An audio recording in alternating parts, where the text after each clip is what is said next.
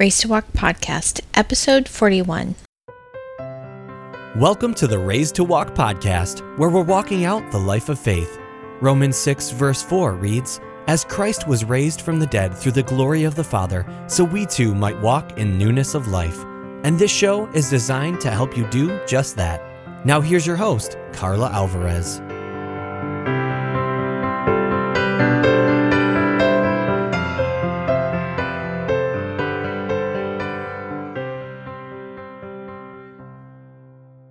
So thanks for joining me again for the Race to Walk podcast. And today we're going to be talking about Easter. So what is the origin of Easter? So I think the answer is extremely obvious, yet skeptics and even some Christians seem to think it is a perversion of the apostolic faith. This is far, far from the truth. Apart from the move of the Sabbath observance, one of worship, communion, and reflection, from the seventh day of the week to the first, because it was considered the Lord's Day, the observance of Easter Sunday was one of the first annual observances of the Church. Sunday, sometimes referred to as Eighth Day and signifying the new beginning, is considered the Lord's Day because it was the third day after he was crucified and the day that he rose from the dead. Easter marks the great day, the pivotal point when earth and heavens changed. It was the day when Christ broke the chains of death and the grave, and when he fulfilled the promise given to Adam and Eve, "I will put enmity between you and the woman, and between your seed and her seed. He shall bruise you on the head, and you shall bruise him on the heel." Of course, it was not called Easter, as Easter is a Germanic word that this remembrance of the resurrection came to be known by in countries with languages of Germanic origins. It was known as Pascha in the earliest Aramaic, then Greek, then Latin-speaking church, and still is in the Orthodox Church. So why was the day of resurrection known as the Paschal Sunday? The story begins long before a dark day in 30 AD. There was once a people who were foreigners in the land, invited to stay by the ruler of the world power of the day. They made it their home, investing in the welfare of their host country. However, there came a time when a new ruler came to power who had forgotten the promise made to this people and saw them simply as a resource to dominate and exploit. He made them slaves, took away their rights, and imposed upon them ever-changing conditions that were impossible to meet. There was nothing they could do, at least not in their own power. The military force was too great. The laws, being the will of the ruler, were against them, and the native citizens were largely unconcerned about their plight. But they remembered a promise. God had promised their ancestors that he would be with them, that he would be on their side. It was a distant memory, for in the years that passed, they had made their host country's gods and ways their own. But when they came to the end of their own strength, they cried out to him for help, and he answered. He sent an unlikely champion to speak for them, one who had issues and baggage of his own. The words were accompanied by signs and catastrophic events that rocked the great nation. Just as the oppression of this people broke their pride and allegiance to the false gods, these catastrophic events broke the will of the oppressive ruler and the native citizens. But it took the ultimate calamity to convince them: death. God told the Israelites, the descendants of Abraham, to kill a lamb and place its blood on the doorpost of their home. The blood of the lamb shielded the inhabitants from the angel of death that passed over the land. Without the covering of blood, the firstborn son of every household, both human and animal, would die. This was true both for Israelite and Egyptian. Without the covering of the blood of the lamb, there was death. This was Passover, and it has been remembered throughout the generations and centuries since. On Nisan 14, a lamb is slain, and a Passover meal with unleavened bread is eaten to remember not only their deliverance from a human oppressor, but from death itself.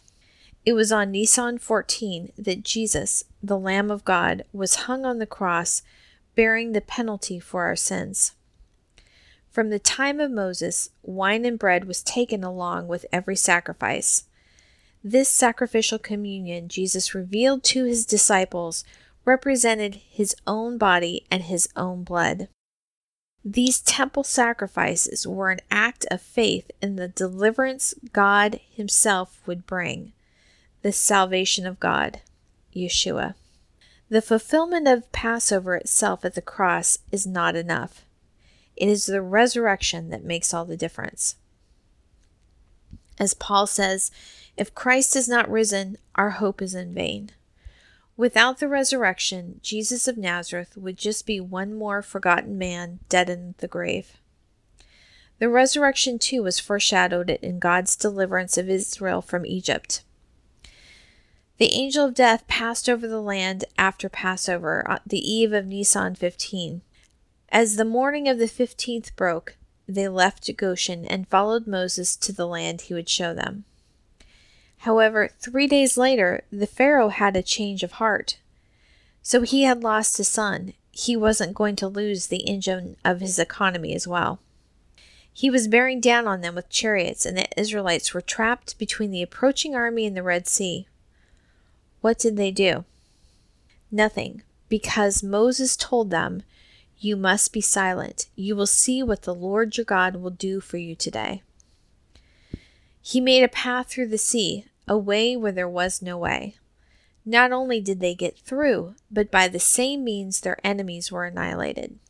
This was life from death, and a crossing over to a new life and a new beginning. There was no going back. In the 8 days of Passover, this third day is known as first fruits. It is to be celebrated on the Sunday, the day after the Sabbath of the Passover week. It foreshadowed the resurrection of Christ as the first fruits of creation. The origin of Easter is the fulfillment of the promise. Easter means freedom. Easter is a day Satan was given his notice that his days were numbered. The countdown began to when his rule over this world would come to an end. How do we access this freedom? As Israelites at the Red Sea, it is not through our own power. We can't make an incantation and compel it, or do enough works to make it happen. We can only choose to repent of our self-will and wrongs, receiving the salvation Jesus Christ himself through the grace of God. That is the glory of Easter, that Christ did for us what we can't do for ourselves. So thanks for joining me today. If you'd like to get the biblical references that I mentioned, you can go to the episode article at raisedtowalk.org/P41. If you have any questions about this or would like me to expand on this in any of these areas, just feel free to send me an email at contact@raisedtowalk.org. But now let's end this time with a prayer. Father, thank you so much for your grace and mercy to us. That even though we don't deserve it, and even though when we were in rebellion to you, that you made a way for us to be right with you. Thank you for that the blood of Jesus on the cross saves us from death and cleanses us from sin. Lord, give us a willing spirit and a humble spirit, that we're willing to lay down our rebellion and our sins at the cross and be in communion with you. Thank you, Lord, for filling us and empowering us with your spirit. And I pray all this in the name of the Lord Jesus Christ. Amen. Thanks for listening to the Raised to Walk podcast. We'd love for you to continue to walk with us, so head over to raisedtowalk.org/news to get free updates. Have a blessed day, and we'll see you next time.